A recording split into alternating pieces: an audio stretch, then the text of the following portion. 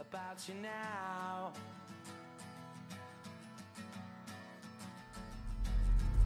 Backbeat, the word is on the street that the fire in your heart is out. I'm sure you've heard it all before, but you never really had a doubt. I don't believe that anybody feels the way I do about you now. Hello, everyone, and welcome to another round of the podcast version of the Dirty 35 Prospect Countdown. My name is Kyle Reese. I'm your host. You can find me on Twitter at KYLER416, and I do this for Birds on the Black, and that's probably where you're listening to this through. As most of you know, and some of you might not know, we've been breaking the Dirty 35 countdown of top 35 prospects in the Cardinals organization down into podcast sets of 5. So we've already done prospects 35 through 31, 30 through 26, 25 through 21, and here we are doing prospects 20 through 16. Now, I'd encourage everyone to go and listen to all of those if you haven't. They're kind of a disaster, as you might expect, as this one will be. But also, I would encourage everyone to go to the articles and click on them, look at the GIFs, look at the media, really sink it in, ignore the words I write because I'm a jackass, and I'm a terrible writer. But I look at the GIFs, and then, you know what, reach out to me and tell me where I'm wrong. Make your own observations about the players. Do a little bit of self-evaluating, a little bit of your own evaluating of those players. Look at those GIFs and then tell me what you think. Have your own opinions about it. Have some fun with it. Tell me where I'm wrong. Tell me where I'm right. But really embrace it. Look at the media and make up your own minds about the players. Even though I'm writing and even though you trust my opinion or you don't trust my opinion and you're just trying to get a counter opinion to your own, enjoy this stuff. As I say in the little introduction before every article, ranking prospects is a joke. It's so hard to evaluate players, and there's no telling what kind of adjustments they're making without getting to talk to them every day. So anyways, have some fun with the list, have some fun with me, have some fun with yourselves in both the intimate and extroverted ways. So let's just get right to it. I'd like to do the little recap of where we're at before we get started. So prospect number 31 was first baseman Rangel Ravelo. Prospect number 34 was right-handed pitcher Jake Walsh. 33 is outfielder Justin Williams. 32, shortstop Delvin Perez. 31, outfielder Chase Pinder. 30, right-handed pitcher Connor Jones. 29, right-handed relief pitcher Seth Ellich. 28, right-handed pitcher Angel Rondon. 27, Max Schrock, who's a second baseman. 26, sorry, I get distracted, catcher Dennis Ortega. 25, Scott Hurst, an outfielder. 24 is Casey Meisner, a right-handed relief pitcher or a right-handed pitcher. 20, Jesus, I'm so stupid. 23 is Ivan Herrera. He's a catcher, 18 years old. 22 is Leandro Cedeno, a first baseman. And 21 is the lovely and talented relief pitcher Johan Oviedo. So we're going to get right into prospect number 20. Who is a right-handed pitcher. I don't know why I keep wanting to say relief, because I imagine a lot of these guys will end up in a relief role in the long haul. Is right-handed starter, 22-year-old Jake Woodford. You'll remember Jake Woodford as a first-round pick. I believe it was a competitive balance pick in 2015.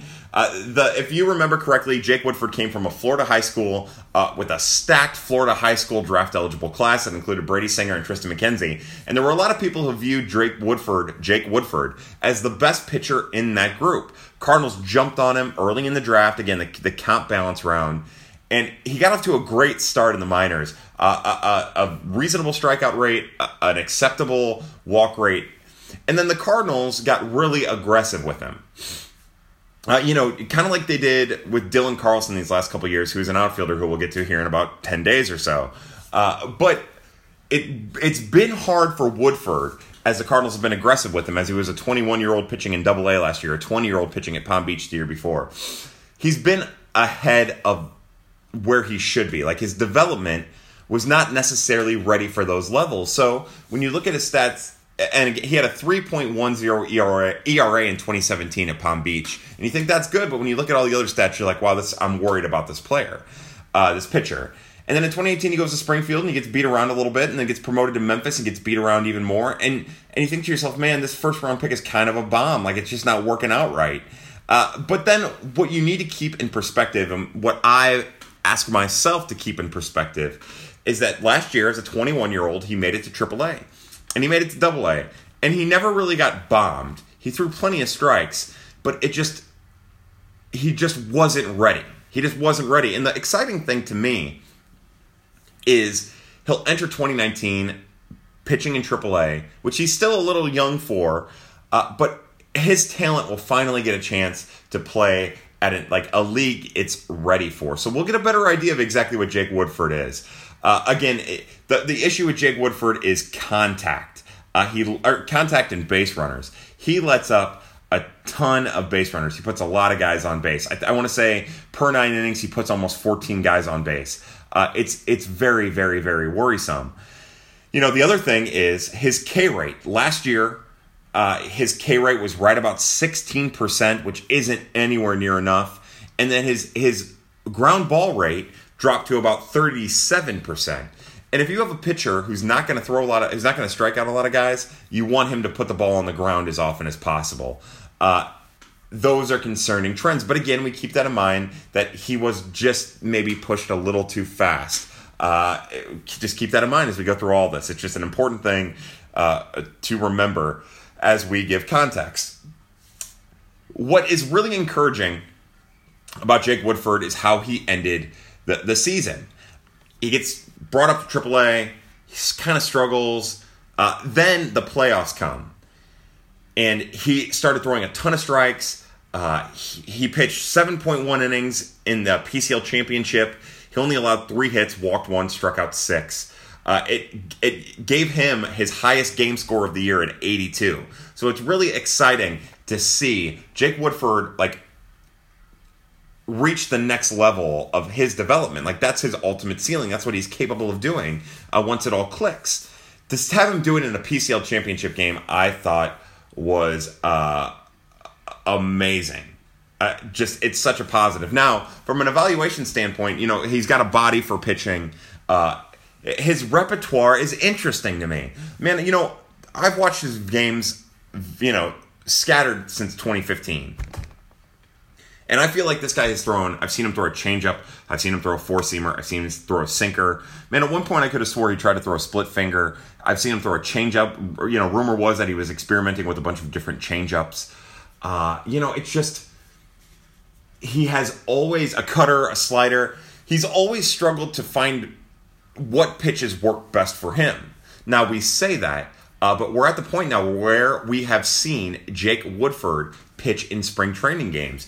And in his last start, which was 2 innings long, he was in the mid-90s, which is a velocity sustainability thing that he's never had. In his first, before we get to his second start, in his first start in spring training, he threw mid-90s. In the first inning, everything was sharp, everything looked good. And in the second inning, he was back down to the low 90s, and everything was hanging. And that's the issue with Woodford. Because he doesn't command his stuff, because he's always tinkering with it and toying with it and not settling on pitches, he has a tendency to hang his breaking pitches. It gets him into a lot of trouble. In his second appearance during spring training so far, in both innings that he pitched, he was in the mid-90s. And he wasn't hanging anything. He looked really good. And it also looked to me like he threw a changeup, a 4-seamer, his curveball, which looked sharper than I've seen it other than at the end of the season last year, and a sinker. So, rumor was he threw a cutter and a slider. I have yet to feel like I've seen one, but sometimes his slider and his curveball look a little bit alike, so it's hard to really tell. Anyways, he's gotten off to a great spring. It looks like he might have a chance to excel at a level that he's ready for. And keep an eye on Jake Woodford. As some of these guys start falling off the list because of graduating off the list, I could see Jake Woodford making his way up the list pretty quickly. Just a matter of getting, putting as few base runners on as possible and not hanging those off-speed pitches. When he's living down in the zone, everyone's happy. That moves us, as I spent a lot of time there on Jake Woodford, that moves us to prospect number 19. That's Ramon Urias. Now, Urias was an international signing at the beginning of, at the end of spring training last year. It happened in the middle part of March, like March 16th or March 18th or something like that. He's 24 years old. The background on Ramon Urias is that he was like a Mexican League star. Really impressive shortstop, although he was just an average shortstop in the Mexican League. And then he started producing power. So the Cardinals signed him and brought him in. He was supposed to start the year last year at Double-A. Because of injuries and then Yairo Munoz making it to the majors. He started at AAA, and he just wasn't ready for it. He didn't have anything in the way of a spring training. Came in late. He got dominated. When he got sent back down to Springfield, he dominated Springfield throughout the year at AA. And he played 44 games at AA, 46 at AAA. His AA WRC plus was 170, so 70% better than the league average. And his AAA WRC plus was 84, which is 16% below the league average. The encouraging thing with Urias is that each step along the way, because he was demoted and promoted to AAA, I think, or demoted to AA from AAA 3 times, which meant he had 3 different stints. What I'm trying to say, because I'm an idiot and I can't get it out, is he had 3 different stints at AAA throughout the season. Each one a little bit better than the other as he adjusted to the American game and how he was getting pitched. I really like that. There are a couple things worth talking about with Urias. One, we mentioned it very, very briefly. He's not much in the way of a shortstop. He can play short. He can play third. You wouldn't want him as your everyday shortstop or your everyday third baseman. You'd want him filling in there on a pinch. He's athletic enough to play the positions. It's just that he's really clunky.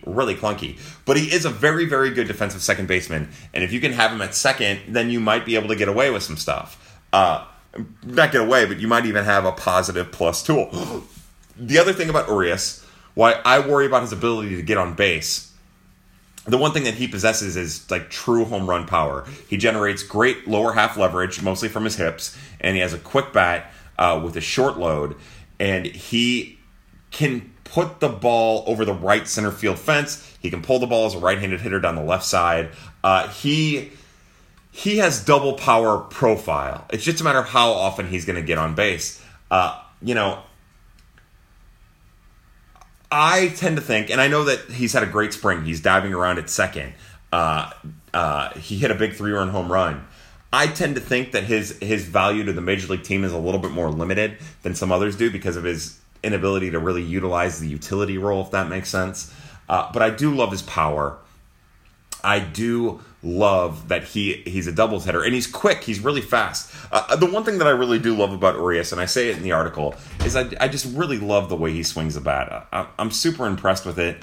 I love his swing. I don't think there's any wasted movements. He keeps his head down on the ball really, really well. I love his follow-through on the swing. He transfers weight really well. Nothing but positives in that respect. I love that he's having a good spring. And it's just something we're going to have to keep an eye on. Other than that, I don't really have much to say about Ramon Urias. We want to take away that each trip to AAA got a little bit better throughout the year. We need to take into account that it probably wouldn't kill him to work on his approach. He had a 19% strikeout rate at AAA last year. That's doable. But he's going to need to get that walk rate up from 4%. And again, that's only in 149 plate appearances, 5 home runs. But we really love his double home run capability, and if he can be like marooned on second base for a prolonged period of time, like you feel comfortable with that. In my mind, he's kind of a Yairo Munoz-esque,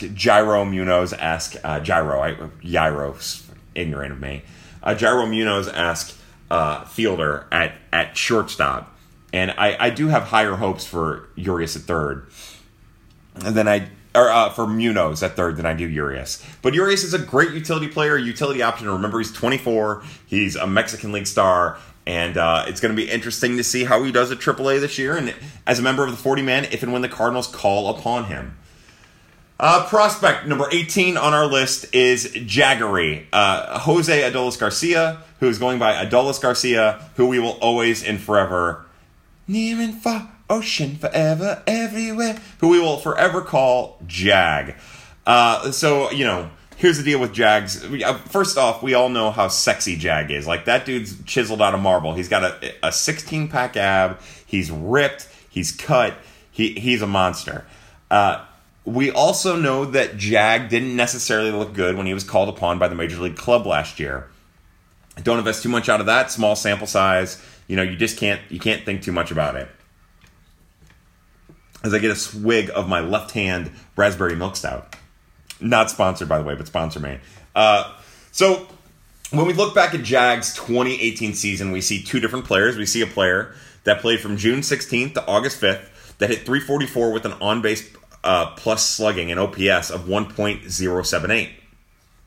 That was in 158 plate appearances. And he had a bunch of extra base hits, 27 extra base hits. He was a monster during that middle part of the year from June 16th to August 5th, rather. But everything that led up to June 16th and everything that came after August 5th was a disaster. And part of the reason, and you'll see it in the GIFs, he had no feel for breaking pitches. He couldn't hit a breaking pitch to save his life. It was miserable. His strikeout rate was up to about 24% before he went on the tear on June 16th. He swings wild. One thing that I like about Randy Arozarena, and we'll get to that when we get to Randy on the countdown, is that when Randy isn't cheated out of a swing, he's still in control. When Jag is going full bore, he's out of control. So we went over the 41 games between June 16th and August 5th, I believe. And the other 76 games that he played in the minor leagues, which was 254 at bats.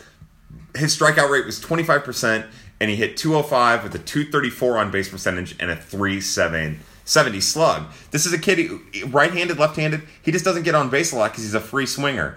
It's a concern. What we do know about Jag is that he's super athletic. We know that he's quick, he's fast, he's a good base runner, he's a great outfielder. He has the best outfield arm in the organization, and there isn't a debate about it. There isn't a second. It's Jag's first, Jag's second, he's probably third, how good that arm is. So I guess what we're saying is, as we enter 2019, what we need to see is consistency out of Jag. He cannot have that ebb and flow, or he cannot have that streak. And another thing that I find funny is there are some people online, multiple people, who are banking on Jag and saying that he might be a breakout candidate. And a lot of those people are the same people that bash on Matt Carpenter. And it's funny to me because Matt Carpenter was never as bad as Jag was, and he was better for longer and at a higher level. So if you're one of those people out there who bag on Matt Carpenter and are rooting and think Jag can suffice, then just remember that's not necessarily how it works. And that's just my own little personal opinion. It was something I noticed earlier in the week that I wanted to throw out there. But getting back to Jag, if he can just keep himself in control and keep himself calm at the plate, he's going to be fine. Early in the year, he had a big wide open stance, and I think that really hurt him. He closed it, come June, and he had his timing down and he was a little quieter. He was able to get to some stuff. Really adjusted his approach. You could tell he wasn't swinging at breaking pitches when he first started hitting really well. Was looking for fastballs and only fastballs. That really seemed to help. That's the kind of stuff you can get away with in minor league baseball that you can't get away with in Major League Baseball. The other thing about Jag is you can tell that Jag is a big fan of the game. He loves playing it. He's a big kid. He's really excited. I made a special note, and I was so glad that this wasn't one of the GIFs that ended up, burning up or whatever happened with my GIF archive. But there was a game on July 27th that GIF hit a second inning home run. The game was 0-0. It was on an 0-1 pitch, and he hits the ball down the line, hammers it, almost puts it out of the stadium. And he's immediately celebrating. Hands up in the air. He's excited. He's happy. People might get upset about a second inning home run where a guy throws his hands up in the air. I love it. I couldn't be any happier about it. I think it's great. That's the kind of excitement I love. One thing about Jag that is really exciting and makes me think that it will play at the next level is how well he does against left-handed pitchers, rather. In 91 plate appearances, he hit .310 with a .333 on base percentage and a .524 slug. He hit 5 home runs, 3 doubles. He only struck out 17.5% of the time. The positive here is if the Cardinals are in a position where they need a right-handed platoon option, which they currently aren't, they aren't even close to needing that. But if the Cardinals are in a position where they need a right-handed platoon option against left-handed pitchers, Jag's the guy you go to. He can be a bear to left-handed pitchers. But other than that, you guys know Jag. He's 28. He's older for a prospect. It really skews because of his time in the Cuban National League and Series Nacional. It really skews exactly how talented he is, and he's been good. He can be really great. He just needs to refine and not swing nuts all the time. Maybe work a count, and he'll be fine. I went back and forth with Jag. I couldn't decide exactly what to do with him. I couldn't decide if I wanted him to be a top 25 prospect. I dropped him past 25. I dropped him past 30. At one point, I thought, man, maybe because of that stretch in June through August, maybe he is a top 15 prospect. Maybe he is a top 20 or top 10 prospect. But this is where I settled because the concerns there about strikeouts and walks are heavy and strong, and it's worrisome. But remember, we all love Jag. He's built like a man. And Jesus, I can only imagine how much work that takes. I'm going to go get some ice cream once I'm done with this and continue to drink these beers. Prospect.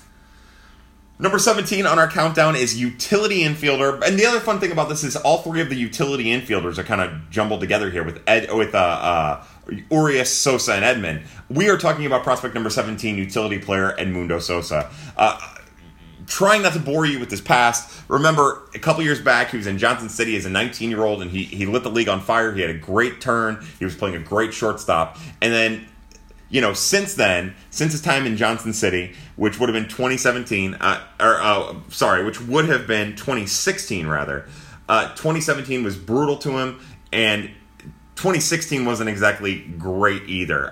So 2015, let me start over with Edmundo, and I'm sorry about this. This is what happens when I do this like ad-lib, don't have anything in front of me. In 2015, Edmundo Sosa was at Johnson City, lit the world on fire. Then he had a down 26 and a miserable 2016, and then a miserable 2017.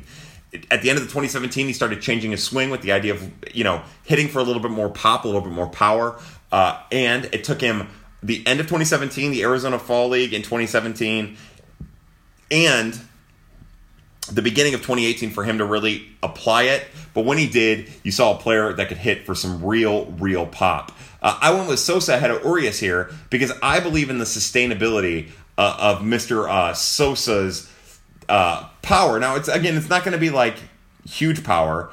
In 400 and whatever at bats, he had 12 home runs and, 30. The one thing that I really like are the doubles. He had 30 doubles. I love that. That's what I like most about it.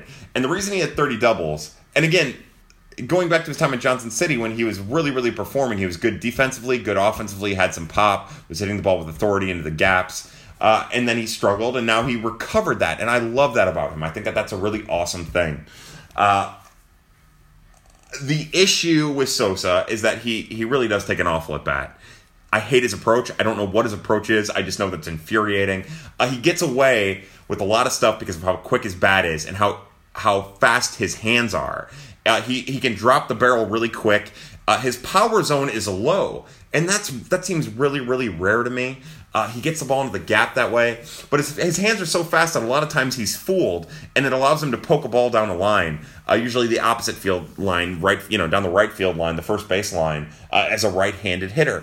The other positive about Edmundo Sosa in 2018 was that his defense took a step forward. Now, this is the first year that he was really a utility player. He played second, he played third, but the prospect that we saw at Johnson City in 2015 as a shortstop came back in 2018. Good first step, strong enough arm for sure. Could go back on a fly ball. Could come in and make a charging play, bare hand. It was all there, and you know what? He became a pretty good second baseman and a pretty good third baseman. I feel comfortable with him playing third if he needs to play third. As a matter of fact, of all the options on the 40-man, and our number 16 guy on the list is not on the 40-man, but Urias, Drew Robinson, those guys. If Jairo Munoz got hurt, he'd be the one that I would choose for that role on a short period of time. Now, ultimately, number 16 on our list would be the guy. But if they were only going to choose one of the guys on the 40-man, it'd be him. I'm really impressed with the steps that he made in 2018. I think there's plenty to build on. He's still young. He's only 23 years old. He'll be 23 at the start of the season. Get excited about Edmundo Sosa. He's not going to be, as our good friend Ben Cerruti said, he's not going to be the guy to... Ben asked, rather, what's Edgar Renteria's ceiling? Like, is his ceiling potentially Edgar Renteria? And I don't know if his ceiling is that. He might have, 1 year that's Edgar's career average or whatever. I don't know. He's not that talented. He's not that dynamic. But he does have a potential if he receives 300 major league at bats to hit 5 or 6 home runs and 15 doubles or something really good like that and play a very good utility role as a right-handed swinger. Defensively, it's just that he's never going to get on base a lot.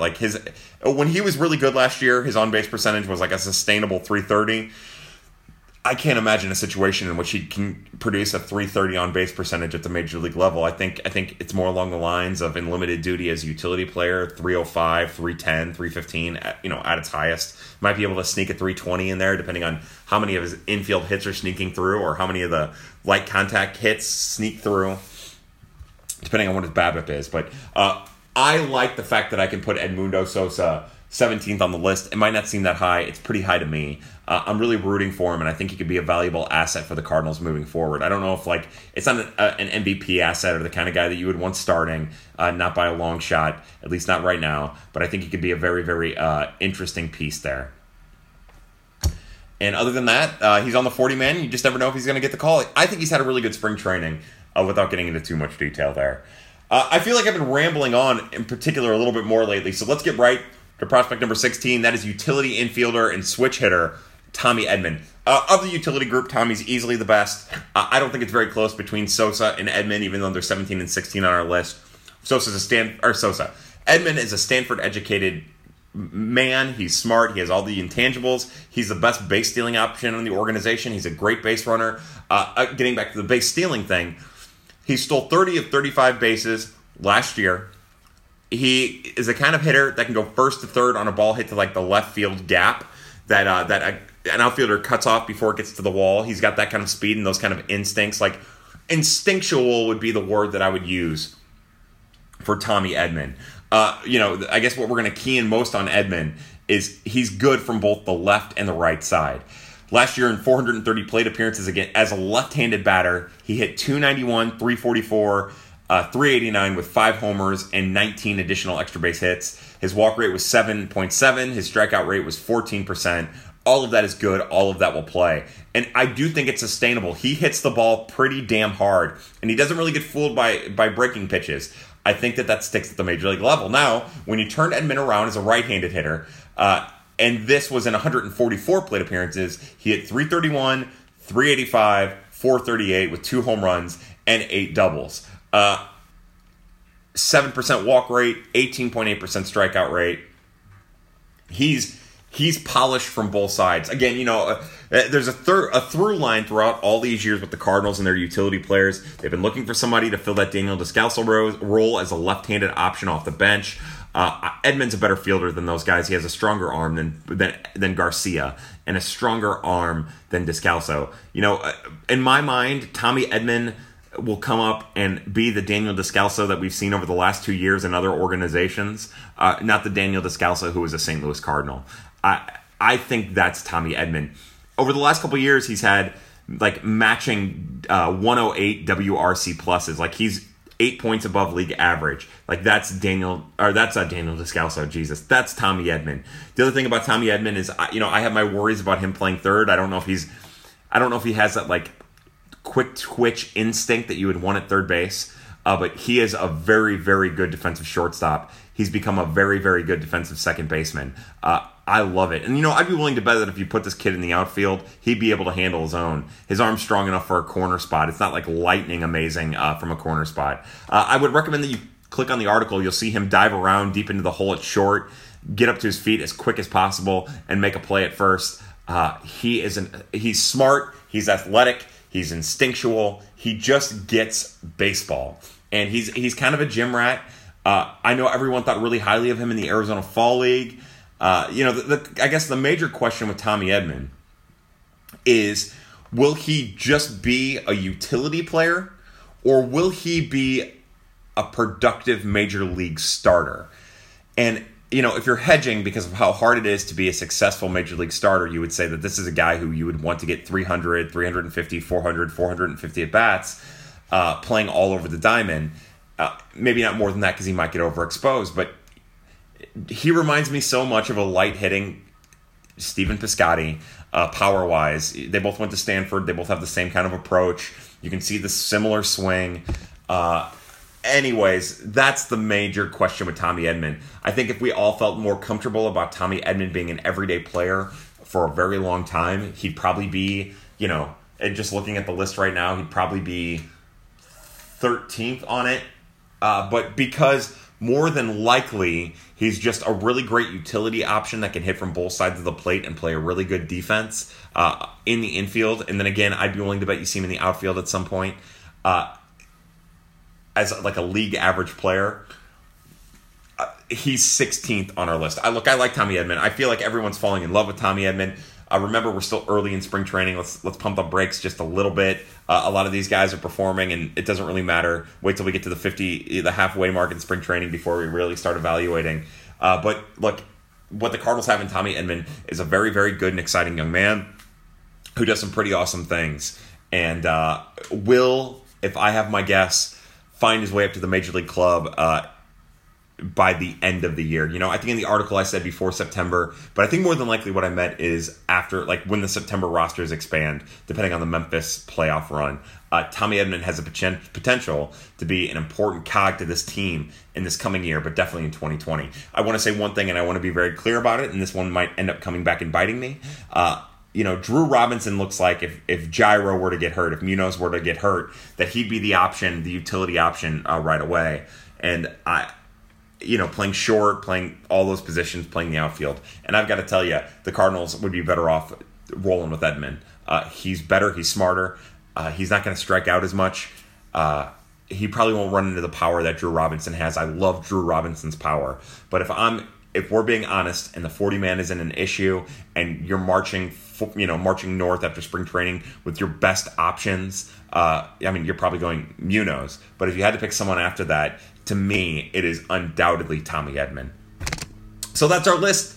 To recap those last 5, prospect number 20 was Jake Woodford. Prospect 19 is Ramon Urias. Prospect number 18 is Jiggity Jag. Prospect number 17 is Edmundo Sosa. And prospect number 16 is Tommy Edman. Now come back again in 6 days. We'll have prospects 15 through 11 for you. These are the high upside guys. 2 guys that are pretty close to the majors, and then 2 guys that couldn't be any further away from the majors, but are probably the 2 most exciting prospects on the list that aren't at the top. They're 2 foreign-born players. One's an international signing from last year. The other one the Cardinals acquired in a trade. That's going to be a long podcast because we've got tons to talk about there. So, I'm Kyle Reese. I am your host. Thank you for listening. Come back in a couple days. If you listen to this, you're part of the Resistance. And as always, stick to Birds on the Black. We've got amazing stuff going on every day there. And happy hunting, family.